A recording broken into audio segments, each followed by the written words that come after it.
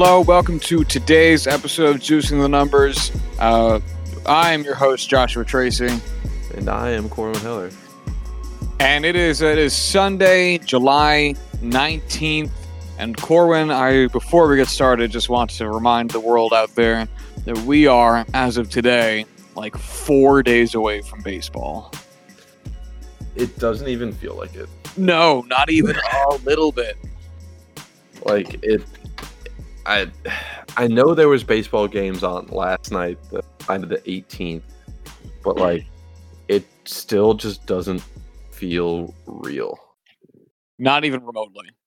It partly feels like we haven't had it for so long that having it feels wrong, and it also feels like we really shouldn't have it. Why are you doing this? So it's the same way I feel about outdoor dining at restaurants, because I still haven't done it yet because I'm just like, why take a risk?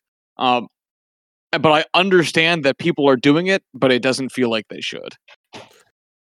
Yeah, I've actually done it twice now, just because it was, for work and we didn't really have any other options for food. And it wasn't that crowded. It was open, it was like something we all agreed, okay, this isn't packed. Like, we feel relatively fine eating here. Like, we should be okay. But even then, it's like, I just having a server at the table. Like, you're too close. Go away. Yeah, I don't know. I'm not sold on it. That's how I feel about baseball this season. Exactly.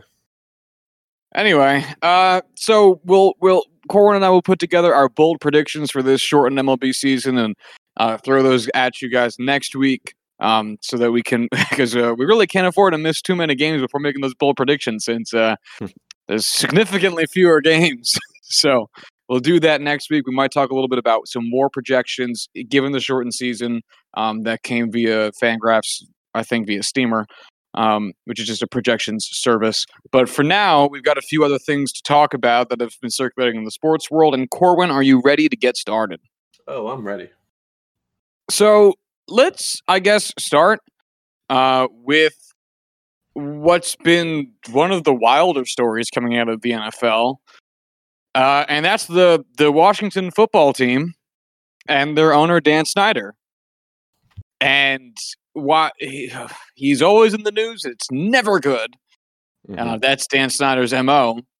And most recently, the Washington team has made the news as a result of a upcoming article that details a extreme level of sexual harassment in the workplace, in the front office of Washington.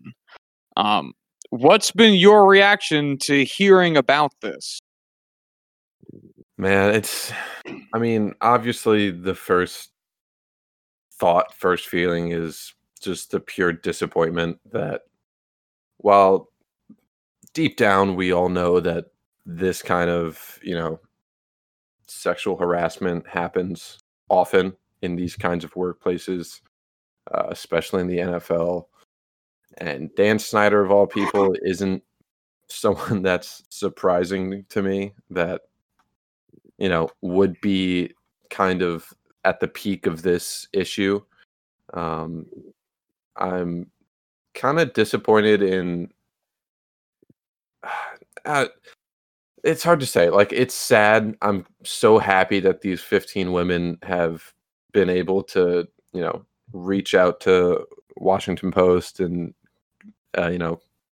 get some kind of relief from sharing their story, and some kind of, I don't want to say justice, but being able to see some of these assailers, face repercussions, being fired. I hope it doesn't just stop here, because some people are disappointed with the scope of the story. But I feel like it's going to be quickly pushed aside for the return of the season and other larger storylines. Not even larger storylines, just easier to digest storylines. And I just hope that there's more to come because of this. There's so much to take in with this, because for one, the way the story was originally broached in the media was, oh, you guys aren't going to believe the story the Washington Post is going to release soon. Like, it's going to be wild. And they made it sound like it was going to be like when you tease it in that kind of, man, you're not going to believe this kind of way, I'm expecting something like the Astros cheating scandal, where there's real repercussions for it, but only in a sports sense. There's no true real life people were actually negatively impacted in a severe way. It's strictly an on-field kind of issue. And, Right. the Astros also, some contracts I'm sure got fucked because players underperformed against them. Whatever. Doesn't matter. And it was teased like that for this story, which is really fucked up because this is like women getting sexually assaulted in the workplace. It's not like a cool, crazy story about the wacky front office in Washington. Like it's not like they teased it like it was going to be like an episode or like a version of Animal House, like fun and kooky. But instead, it's like no, like these women had to deal with terrible things. Terrible things. Don't tease it so nonchalantly. Mm-hmm. So that was upsetting. And this enters into just such an interesting phase in what the NFL is going to do today, our favorite TV show, because they have to do something. And I know we say that a lot, but as of the past few months, they really have to do something. They blackballed Colin Kaepernick because of his stance on police brutality and his non-violent expression of protest, and Roger Goodell has come out and basically admitted that and said that we were wrong for it, and that they want to take more positive steps and be more conscious of what is going on in the public sphere, and be more cognizant of how their actions affect people. Mm-hmm. And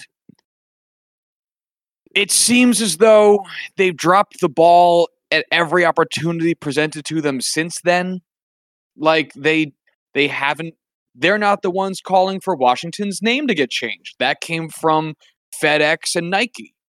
They didn't say anything about Deshaun Jackson's anti-Semitic posts on Instagram. And here we are at another junction in which the NFL has a chance. It's a layup. It's a layup. And that's the thing that's so confusing about the NFL stance on, or complete silence on these types of issues. All you have to do as Roger Goodell is come out and say, sexual harassment has no place in our NFL, and we are going to sanction the Redskins or take actions to get Dan Snyder away from that fucking team. Like, it's colossally fucked up. It's colossally fucked up. And once again, here the NFL is, thumb squarely up, own ass, and just eyes firmly shut, going la la la la la, trying to pretend like this won't. They're just going, hey, look, the season starts in like 2 months. Isn't that crazy? And the rest of the world is like, hey, how about the fact that so many women got sexually assaulted in one front office, and now they're writing stories about it in the news because you refused to do anything. And Roger Goodell's just like, yeah, but like, aren't OTAs crazy? And it's mind-blowing. It's absolutely mind-blowing. It's something where, like, we talk about this, we've talked about this in the past where, like the NBA removed Roger Sterling when that whole scandal broke. They forced him to sell the team for using, a derogatory slur, and I forget the other details of it, but, it wasn't flattering to say the least. And I understand this is different because Dan Snyder wasn't directly implicated, but at the same time, being the, top executive of a company, in this case, the Washington Redskins, you're responsible for the actions of your employees, especially those top level employees that serve directly under you. And I know in the Washington Post article, they talk about how, oh, we can't say specifically whether or not he was, directly involved in all this. Regardless,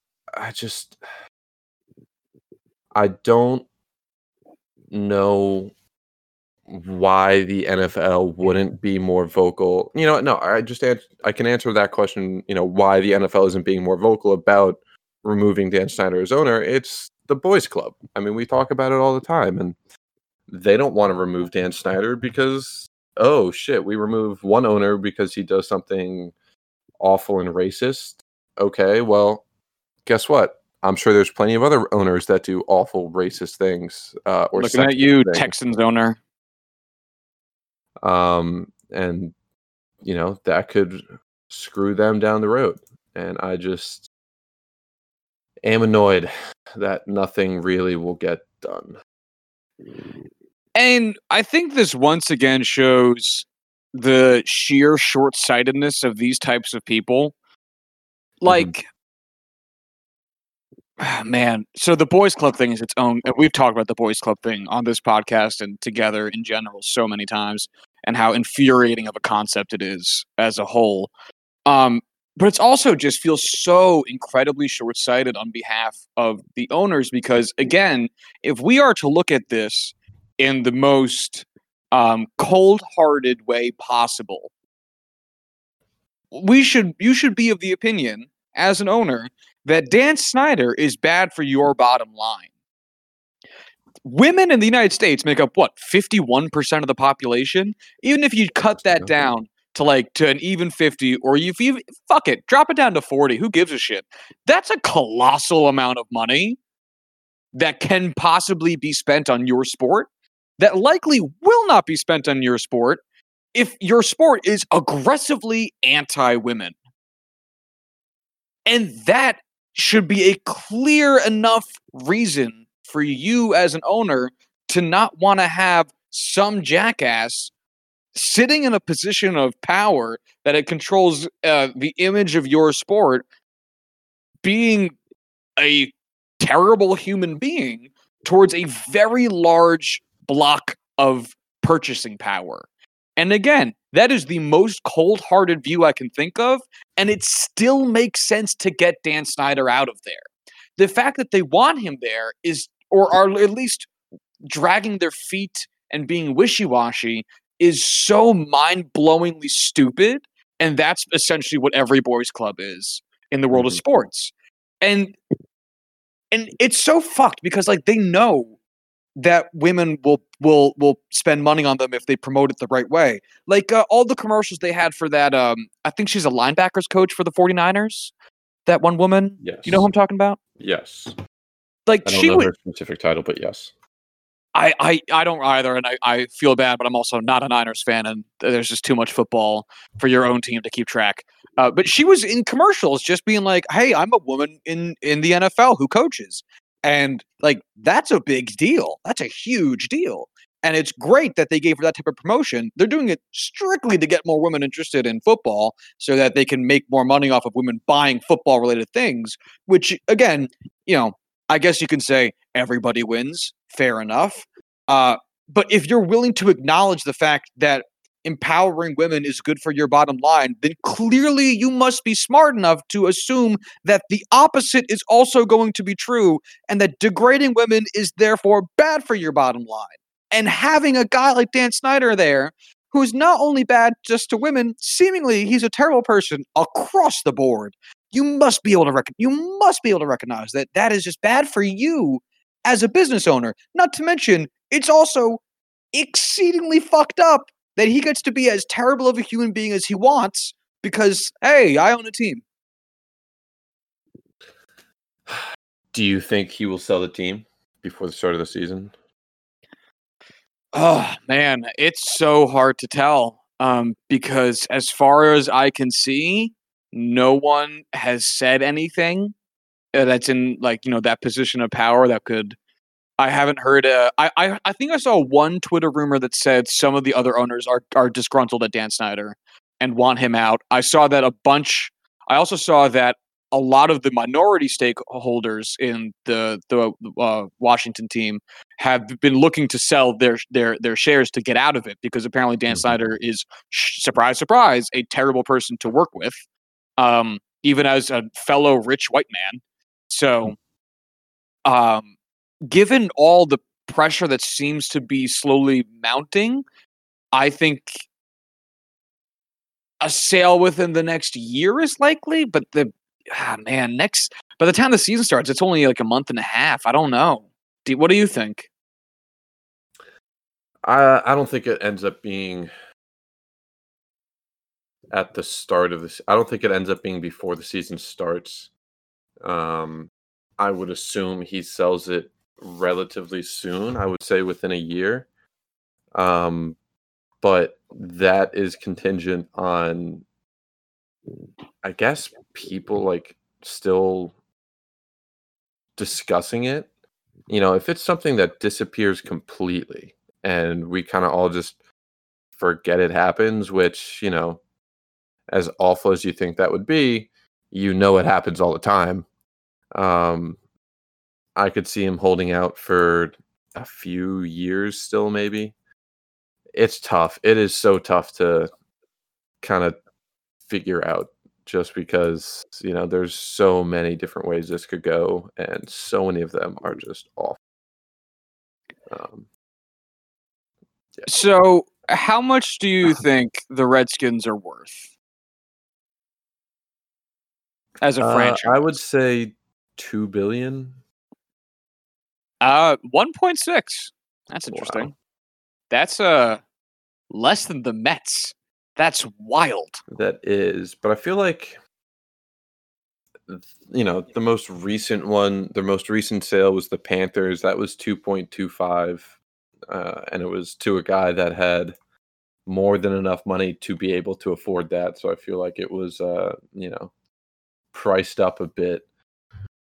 1.6 does feel low regardless, just because of the history of that franchise, I guess. I mean, it's in a pretty sizable city. It's in a, very old division. But all right, man, hold on. I don't know. I've got a newer article here that says 3.4 billion. See, now that's from July 13th, 2020.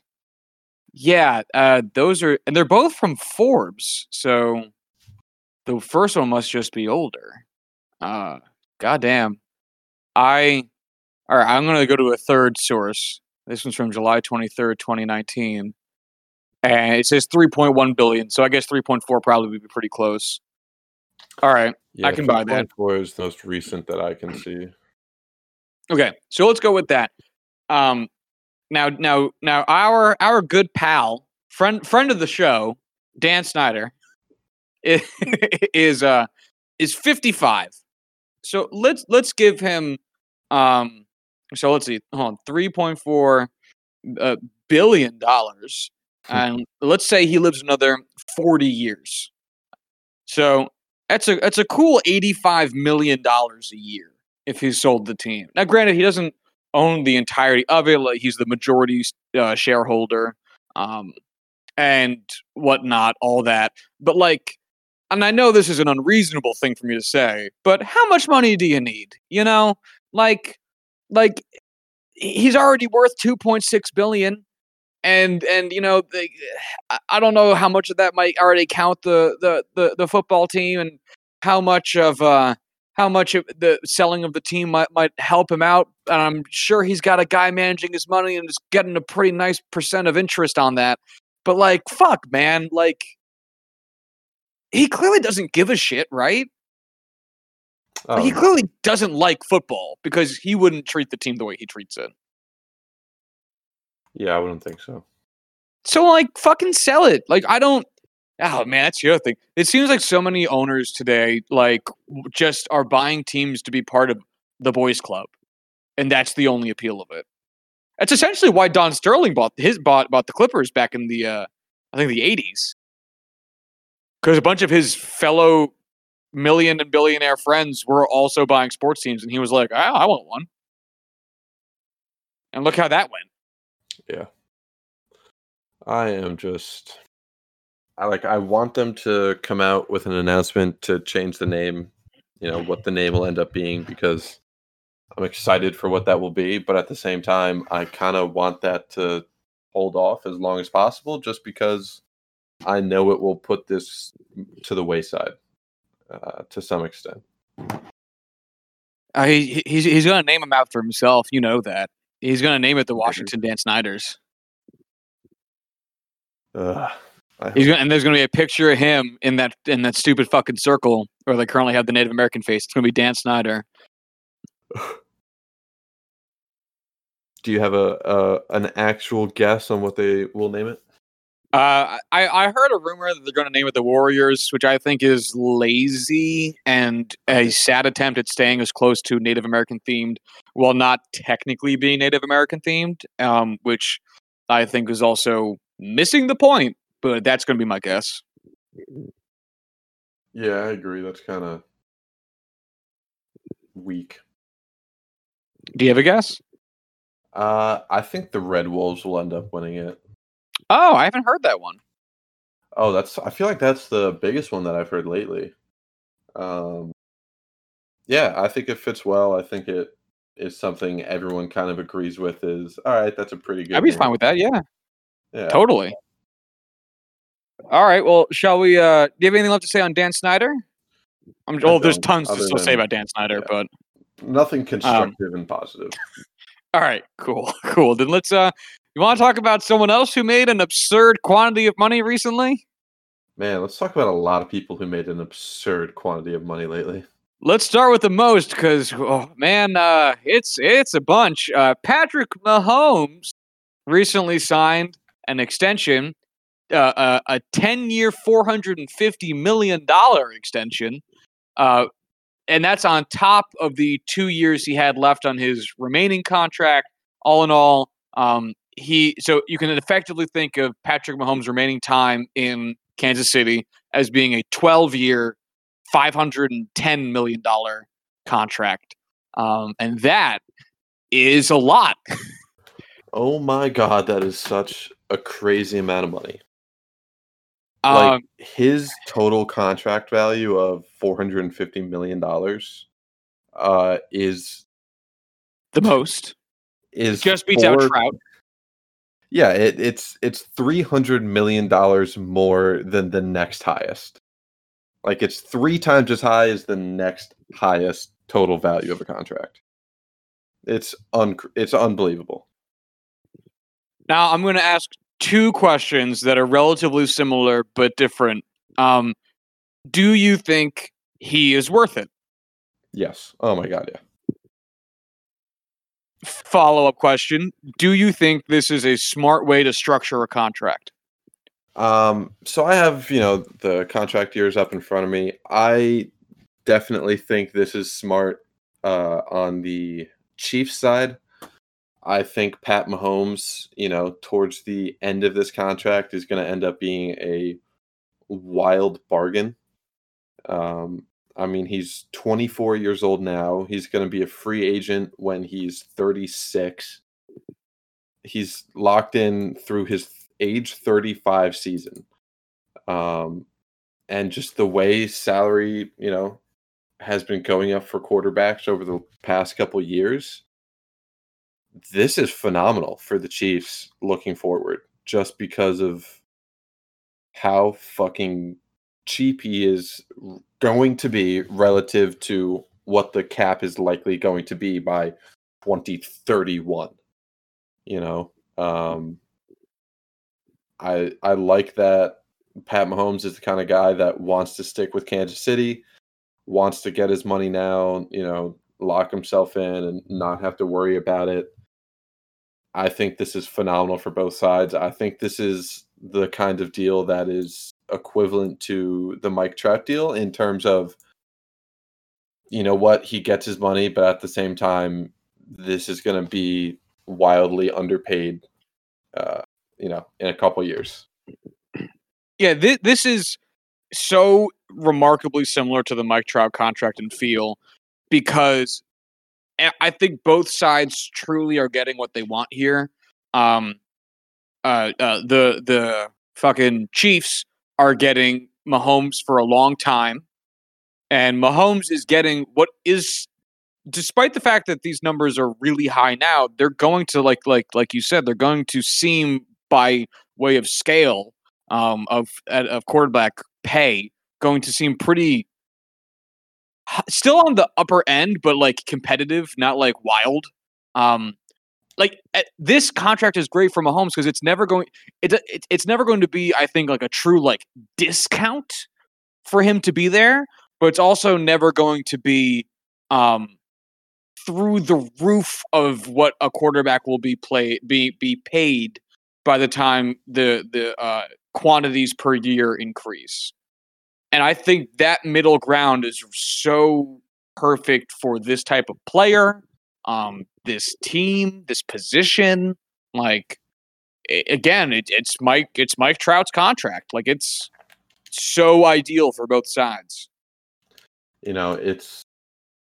I understand that people look at this and say, "Oh my God, $45 million a year. That's such a huge number." The Chiefs aren't going to be able to afford it, and they're not going to be able to build a team around Pat Mahomes. You know what? The salary cap is so easily manipulated at this point. There's going to be ways, for Brent Veach to really work his magic with those numbers and be able to create value by manipulating contracts. The Steelers do it all the time. The Patriots do it all the time. Top teams, that's how they maintain value, is they adjust these contracts to, move money around and create space. And, you saw it with the Chris Jones deal, which we'll talk about next. But I don't think the Chiefs are going to be hampered by a $45 million player the way we think they will be. I am disappointed that we aren't going to see a contract be a percentage of cap. That was something that was rumored with this, in the Pat Mahomes deal for a little while. And I would have loved to see it just because of how unique and original and honestly, I think game-changing it would be. Just because it honestly helps both sides a lot. And it's how both sides already think about it pretty much. Exactly. And you know what? I am just hoping that the next big name free agent quarterback sets up their contract and structures it that way, because that would be phenomenal to see. Yeah, I can't wait for Ryan Fitzpatrick's next contract either. Man, I really don't have anything else to say other than it's so much money. When do you think we're going to see another 10-year contract?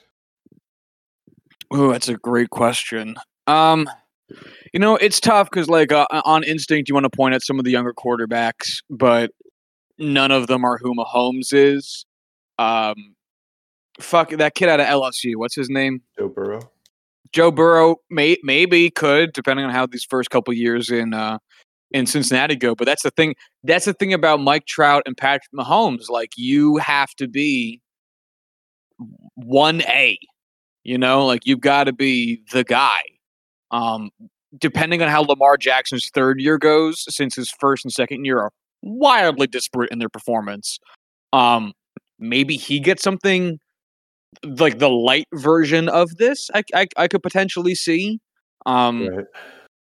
Again, maybe not necessarily this specifically, but like something closer to it. But it's so tough because the type of player who hits what would be anyone else's prime performance at such a young age that giving them this length of contract makes sense comes along so infrequently. Yeah, I mean, I don't need to add on to the Pat Mahomes reputation. We all know who he is. We all know exactly the kind of, quality of player he is. But, I don't think until we hit the Lamar Jackson contract are we going to see anything close to this, $45 million. And even then, I don't think Lamar, he might break 40. I think he will, but I don't think he touches 45. I couldn't even. Maybe Mookie gets something close to this to change sports because he's still pretty young, and this is his final year of his. He's a free agent after the season. We've talked about this before. Mm-hmm. Fuck, man, it's such a unique contract to get because you have to be such a unique player to get it. It's Mm-hmm. I've got nothing else. Do you want anything else, or do you want to move on to the next person who got paid? Yeah, let's move on to Chris Jones. All right, Christopher. I actually don't know if that's what his full name is. Chris Jones, the another guy out of Kansas City, just got a 4-year, $80 bajillion contract. So that makes him a free agent, a UFA in the 2024 season. That is age 30 season. Yeah, I mean, what do you think of this guy? I'm a big fan. I think this is going to end up being a bargain for them, even more so than the Pat Mahomes deal. I mean, Chris Jones, I think, is the best young up and coming. It's hard to say up and coming because he's had a few years in the league. He's almost through his rookie contract, but I am a huge believer in this guy. I think he has the same kind of upside as, I'm not going to say Aaron Donald, but whatever the tier would be just underneath that. And, $20 million a year moving forward, I don't think that's going to be anything crazy. It's definitely the second highest AAV, behind Donald. I think value-wise, that's where he should be, second behind Donald. But I think this is something that gets broken. Actually, excuse me, third behind Donald and DeForest Buckner. I think this is great, again, for both sides. Yeah, man. I that's all I would have to say about it. I feel bad I don't have more to say. Good players signed for good money. Yeah. Yeah. Yeah. You know what, man? Being able to get, pressures on the quarterback from a defensive tackle position is so valuable. Just as value as edge rushers.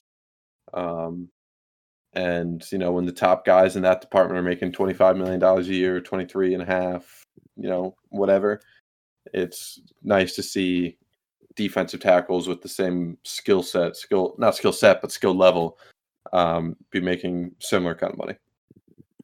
It's also just, it's nice to see the prioritization of positions make sense in team contracts. It's one of the things that's made Kansas City so successful over these past like 4 or 5 seasons, ever since Alex Smith really came over, is that they've done such a good job. There's been gaps in play because every team has gaps in play because rosters are enormous and no one's roster is perfect. But it felt like Kansas City has just done such a phenomenal job of focusing on their strengths, and they're just doing such a phenomenal like their ability to pivot from captain check down to the gunslinger Pat Mahomes shows how versatile they can be based on the core pieces that they have with them, and that's just been a phenomenal trait of, I guess, the coaching job that they've gotten with Andy Reid. But yeah, it's been a treat. So actually talking about Chris Jones made me realize that there's someone that we forgot on our list. Myles Garrett. Oh, that's right. Yeah, signed a 5-year, $125 million contract, $25 million AAV. Yeah, again, I don't want to say this is tremendous value because he's now essentially the highest paid defensive player in the NFL. I don't know why I said essentially. He is, in fact, the highest paid defensive player in the NFL. This doesn't seem crazy. This is just what I would expect. 25 is a lot of money for a defensive player, but at the same time, Myles Garrett has the he has a first ballot Hall of Fame kind of ceiling. You definitely see him approach that already. If he didn't miss most of last season, I think he would have had a tremendous season, approach 20 sacks, if not get it. And the dude's still only 24 years old. So I have no complaints with this. Yeah, it feels like a wacky contract because he missed so much time. Again, with the ever-growing cap, this is kind of a contract, and is certainly fair on both ends. I have a feeling, I have no true rationale as to why, or have no even Twitter rumors or anything to base it off of. But my gut feeling is this contract was issued because the Browns were like, we have to sign eventually a first round pick to a second contract. Because Corwin, I can't think of the last player they did. So since Joe Thomas? Say 2000. No, God, what is it? Since 2011, they've had 17 first round picks. And this is the first player they've had since then that has signed a second contract with that team. Since 2011.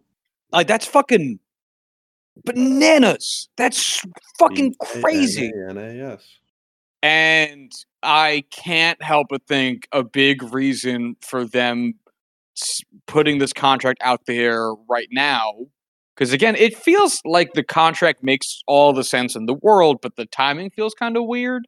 And I think they just wanted to have someone be on this team for a while, because they've very much so struggled having one guy be on this team for a while whose name isn't Joe Thomas. Do you want to guess who the last first round pick of theirs to sign a second contract with the team?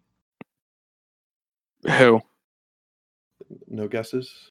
All right. That's fine. Yeah, I don't know. I couldn't even begin to guess. Who is it? Joe Hayden. Oh my God. Wow. Yeah. Names you have not thought of in years. Yeah. I'm pretty happy with how Joe Hayden's career turned out. It's worked out well for my team. At least recently, a lot of recency bias in that, but regardless. Yeah, hopefully the Browns, can finally get it together this year. Yeah, well, I think if the Browns were successful this year, it would be the official sign of the end times. I think that's how I would confirm in my head that, like, we are all going to die. I mean, it's pretty fitting for 2020. The Marlins won the World Series. The Browns won the Super Bowl. It's over, folks. We're dead. So true. Yeah. Anyway, so Derrick Henry? Derrick Henry, probably the final one we have on our list. Definitely the most confusing. Or not at least confusing, I would say, but it is the most discussed and the biggest difference between opinions. People I've seen, some people love it, think it's a bargain. Some people think it's ridiculous. Where are you on this? Well, we know for sure that it is 4 years, $50 million, with a potential out in 2022, for 2 year, $25.5 million with $6 million dead cap, which I'm not entirely sure what that breakdown means. But anyway, it's I think it's an acceptable gamble. Because, so, Pat Mahomes' contract, every contract is a gamble to an extent, because, hey, that player could get hurt or just start sucking, and, well, there goes your dollars. That's how it goes, fuck. So, but if we take away the existential nature of like, hey, anything could happen, and look at reality, the Pat Mahomes contract makes sense because Pat Mahomes' style of play should probably carry him a long time. And Derrick Henry's size and style of play is so odd in today's NFL. It feels like he was a running back in the 30s, and then they slapped today muscles on him, and threw him in today's NFL. And I have no idea how that's going to age. Like, he could end up being a 1,000-yard rusher every season until he decides to retire, like Jim Brown, or his body could break down in like 2 years. Which, hey, that's when the out is. I have no fucking clue. But for a cap hit of $6 million this year, 13.5 next year, and then 15 and 15.5 for 2022 and 2023. That's like not that fucking much. That's less than 10% of cap. And really not. Yeah. It's if you are a don't give running backs a second contract purist, obviously you hate this because they gave a running back a second contract, and there's nothing I could possibly say to take you out of that position. But man, it's so low risk and so high upside, like potential upside. It's just a kind of why the fuck not, you know? Yeah, I mean, with this out after 2020, or this out at 2022, only the first 2 years of this contract are guaranteed. So the team could basically walk out and say, all right, you had 400 carries each of the last 2 seasons. We wore you into the ground. This is it. You're on your own. That would suck for Derrick Henry. Really smart move for the Titans. You know, AAV wise, he's like the 5th highest paid running back in the NFL. Which is fine, you know. I mean, Derrick Henry is going to be able to perform to some degree. He's not the style of running back I personally would want to sign to my team. But at the same time, I'm okay with it. I'm okay with it because of how much the Titans have built their offense around having him. I think they are very content with only having to pay him $12.5 million. So I think it works out for both sides, but I totally get why some people would be more for or against it. I also think that the Titans are in such an interesting position that this also makes plenty of sense for them, because if they end up either sucking to such an extreme or winning to such an extreme, they're probably going to have to revamp that team like in 2 years anyway. Right. And that allows them to then decide if they want to have Derrick Henry be a part of a turnaround 2 years out or not, and use that money elsewhere. And that also, because like Ryan Tannehill, for reference, I have his contract in front of me. He also has an out in 2023. And he's either going to help them continue the weird amount of success they had last year, or they're going to fucking suck. And for all intents and purposes, being mediocre for 2 years counts as sucking. So again, the fact that there's outs, the fact that it's not like it's a huge commitment. It just seems so. I would take that gamble, man. It's just, yeah. I based on how much that man like carried your team, I would take that gamble. Mm-hmm. Right. I mean, if you look at it, and if the Tannehill signing doesn't work, okay, that's fine. If it does work out, Derrick Henry is still effective, and you're fine. You know, there's so many ways you could effectively utilize this, both of these contracts, that I think whatever happens, Tennessee will be in a good place in 3 years regardless. So it isn't a huge commitment, despite what the money is. So anything left on Derrick Henry, or shall we move along? I am ready to move along. All right, well, let's continue with our final piece of NFL stuff. Kenny Stills got arrested the other day. Yes, he did. Yeah, Why, I don't know if anyone here follows the news as of the last several months, but Breonna Taylor, an EMS worker in Louisville, Kentucky, got murdered in her own home, or her boyfriend's home, by the police, and they have not arrested those policemen. It's a whole long story. There's a lot of intricacy into it. And I'd rather leave that for your own research purposes. If you're not aware of the story, it's absolutely heartbreaking. And it's a literal crime what happened to her, and it's just emotionally a crime what happened to her. But I again would implore you, since this is first and foremost movies podcast, and second sports podcast, and secondly a movie podcast. I don't really think Corwin and I are well enough equipped at the moment to get into the intricacies of this discussion, but Kenny Stills got arrested for protesting at the Attorney General's house, which is a wild breach of a First Amendment right.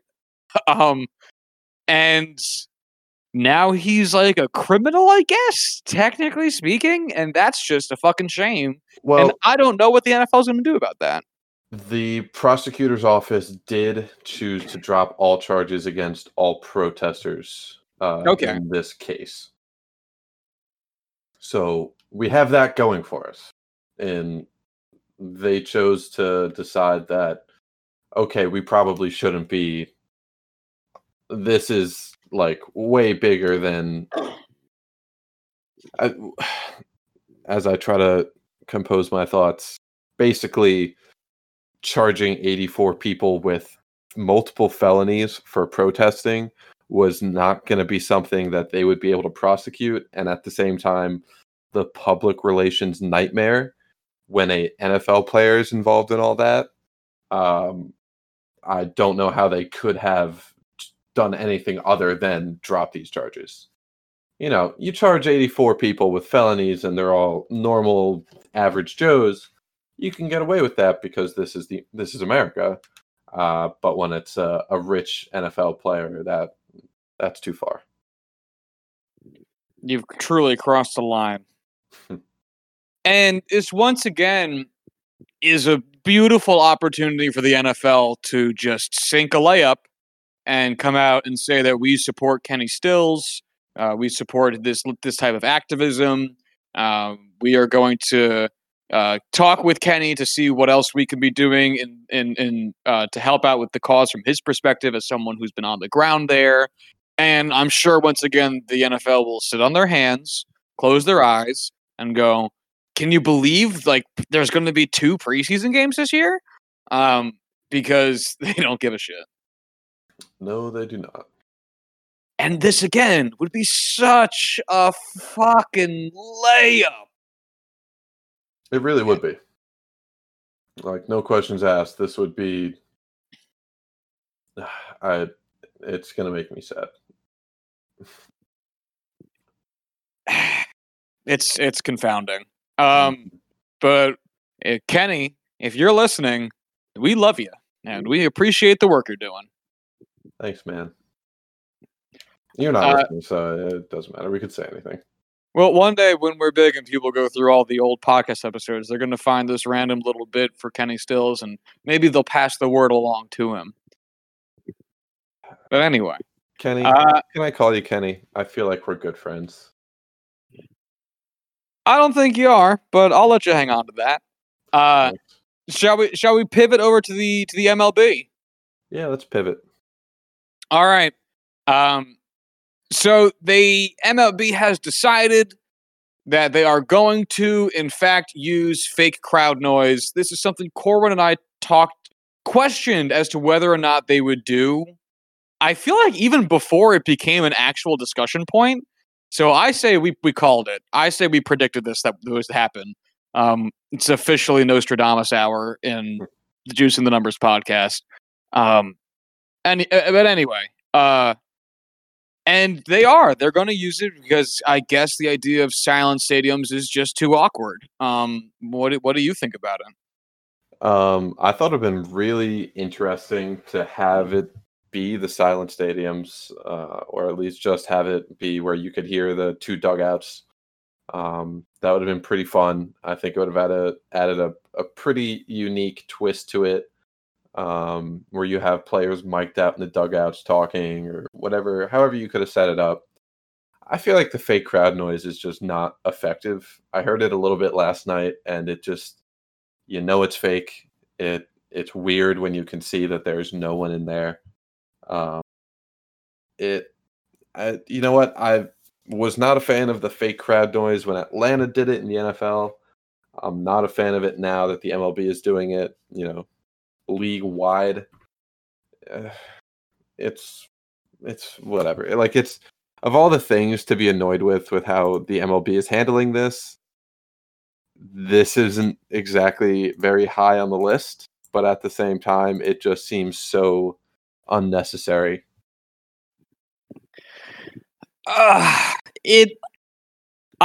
have to wonder I know this is a thought as of right this moment.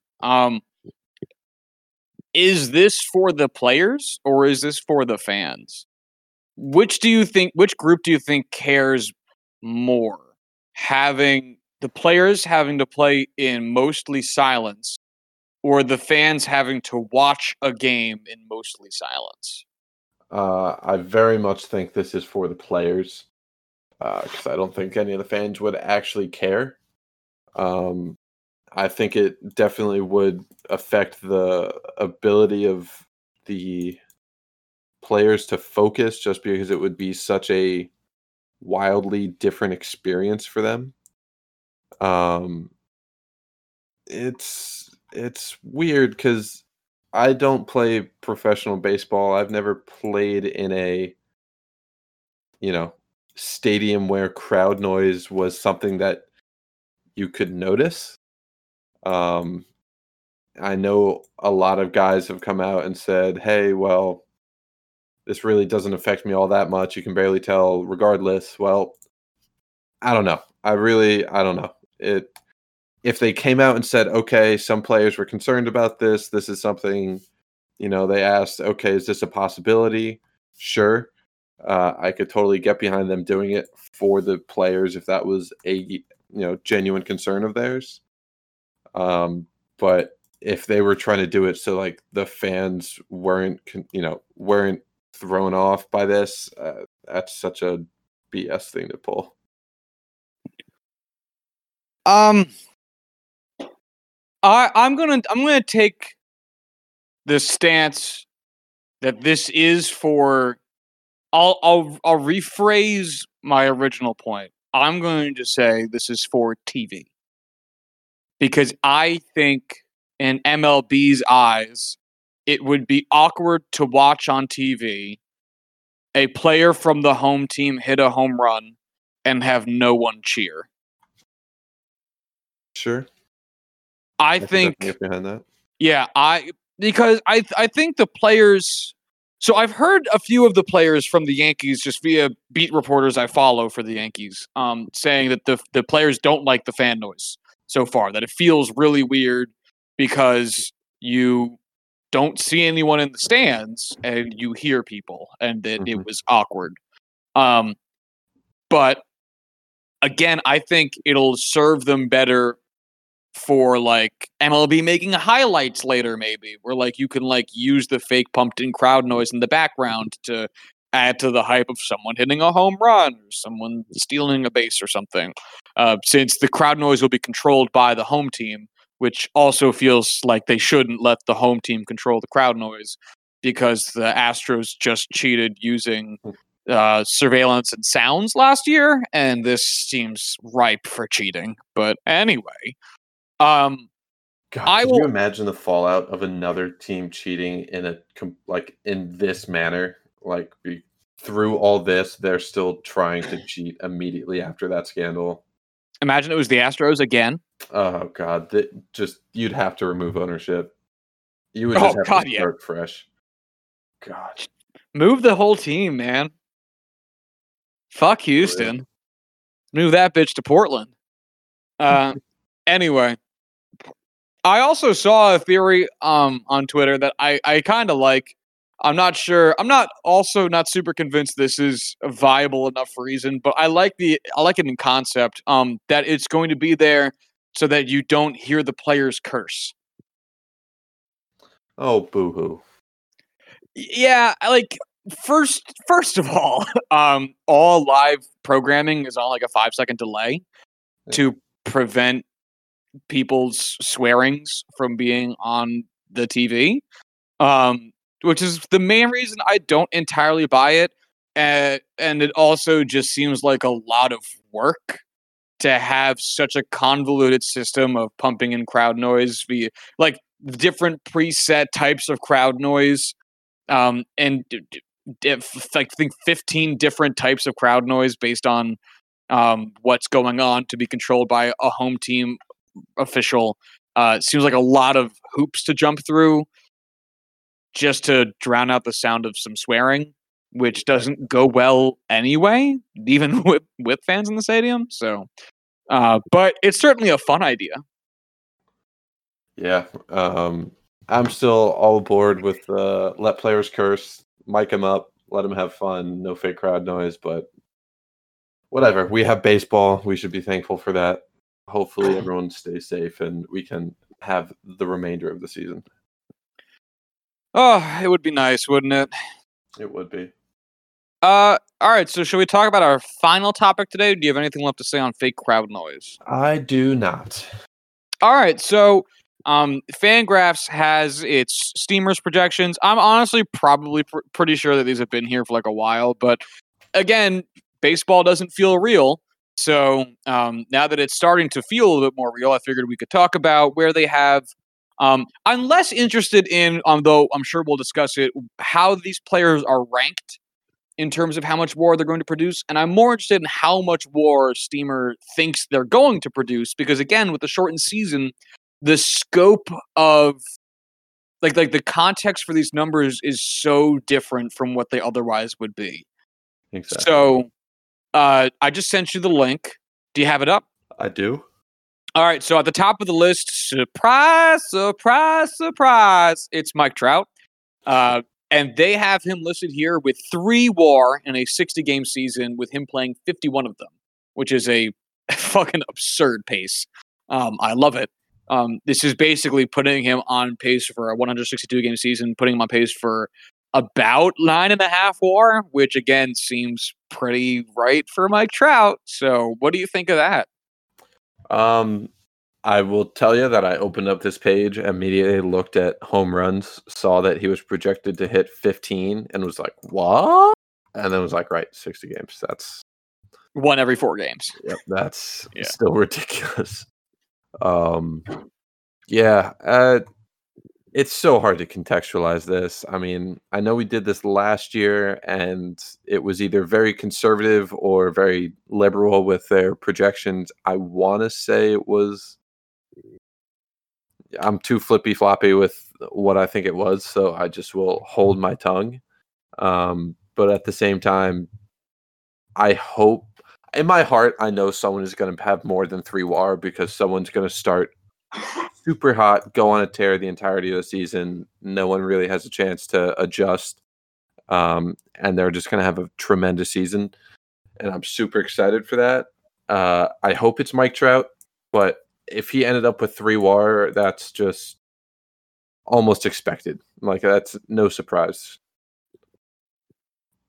Yeah, it's tough. I think we mentioned this before when they first were talking about shortened seasons. Like, part of the reason WAR is really only determinable by large stretches of time is because it goes up and it goes down. It's like any other rate stat in that way. Batting average goes up after you have good games. It goes or high hit count games as compared to plate appearances, and it goes down when you have low hit count games respect to plate appearances or at bats, whatever.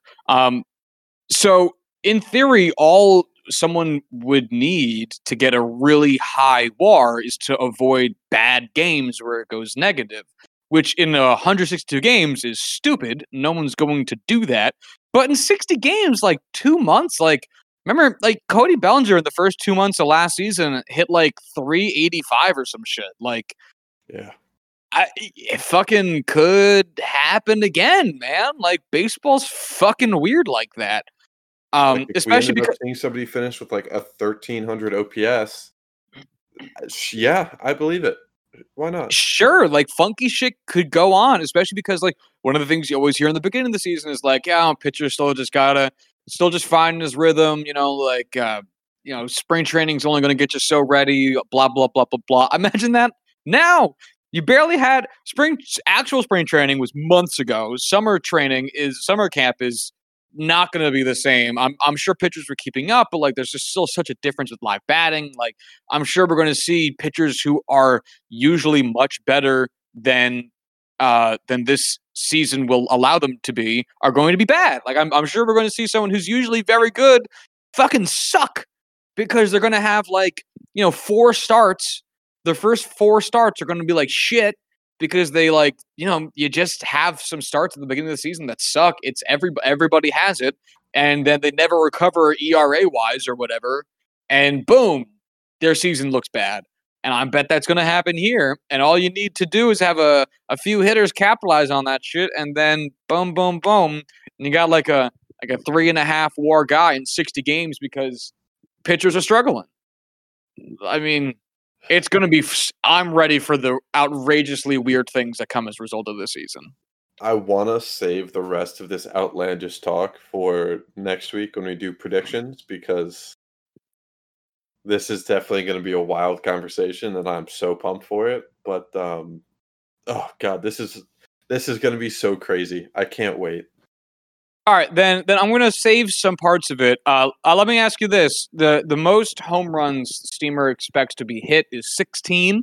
It is a tie between 2 players for that. It's Giancarlo Stanton and Pete Alonso. If you had to pick one of those, you know what's wild though? They have Pete Alonso hitting 16 home runs in 54 games, but they have Giancarlo Stanton hitting 16 home runs in 46 games. Wow, that's hilarious.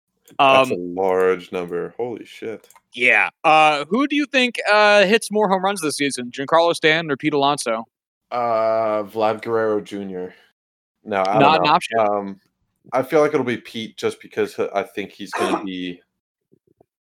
There's a lesser risk of getting hurt, just because I don't know how far back Giancarlo Stanton's injury history goes, but the recency bias tells me that the man will only be healthy maybe 5 games a year. So I'll stick with Pete. I'll go with the polar bear.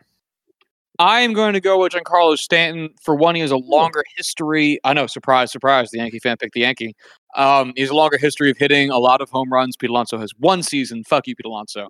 But also, I'm very interested in how NL pitching is going to be this season because there's going to be a DH in the NL. And that's something that they have never had before. And usually designated hitters help and hurt pitching. It helps pitching because you have more control over how long you're in the game for or how short. Because if your batting slot's coming up and your team needs some runs, guess what? Your day's done as a pitcher. They're going to pinch hit for you with one of the bench players. Whereas, it's like it's always been a question in my mind: how many strikeouts is like Jacob deGrom or Max Scherzer missing out on because they play in the National League and got pulled like even 2 batters earlier than they might have otherwise been able to because their spot was coming up in the lineup and they blah blah blah blah blah. You get it. But on the other hand, that means that you also have to pitch to a DH. You don't get to pitch to pitchers anymore. Mm-hmm. So I'm very interested in seeing how National League pitching goes, and because I think it's a little bit more variable than it usually would be because, again, of this big unknown. I'm going to give it to the American League pitcher or hitter who is more accustomed, even though Giancarlo Stanton's been in the American League 2 years, still more accustomed to the pitching in it. Plus, the Mets schedule is much harder than the Yankees schedule this year because the Mets have to play the AL East and the Yankees get to play the NL East. Anyway, I'm going to be honest. This has been such a crazy offseason. I forgot about the DH rule change. yeah.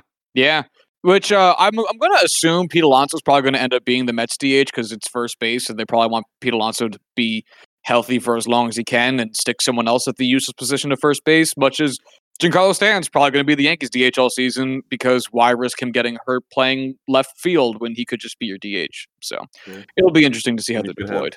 Andujar play there. Exactly. Actually, he looks pretty decent as from what I've seen from the summer camp games. So I'm gonna let's save the rest of the stat stuff for next week. I do have one more baseball thing I forgot about that we didn't mention. That I would love to hear your thoughts on. The Toronto Blue Jays got word yesterday that they are not allowed to go back to Canada.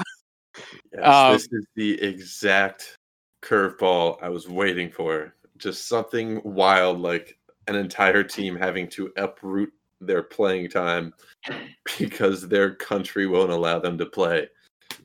I love it. So for anyone unaware, America's not doing so hot right now. I don't know if anyone's been outside, but don't go.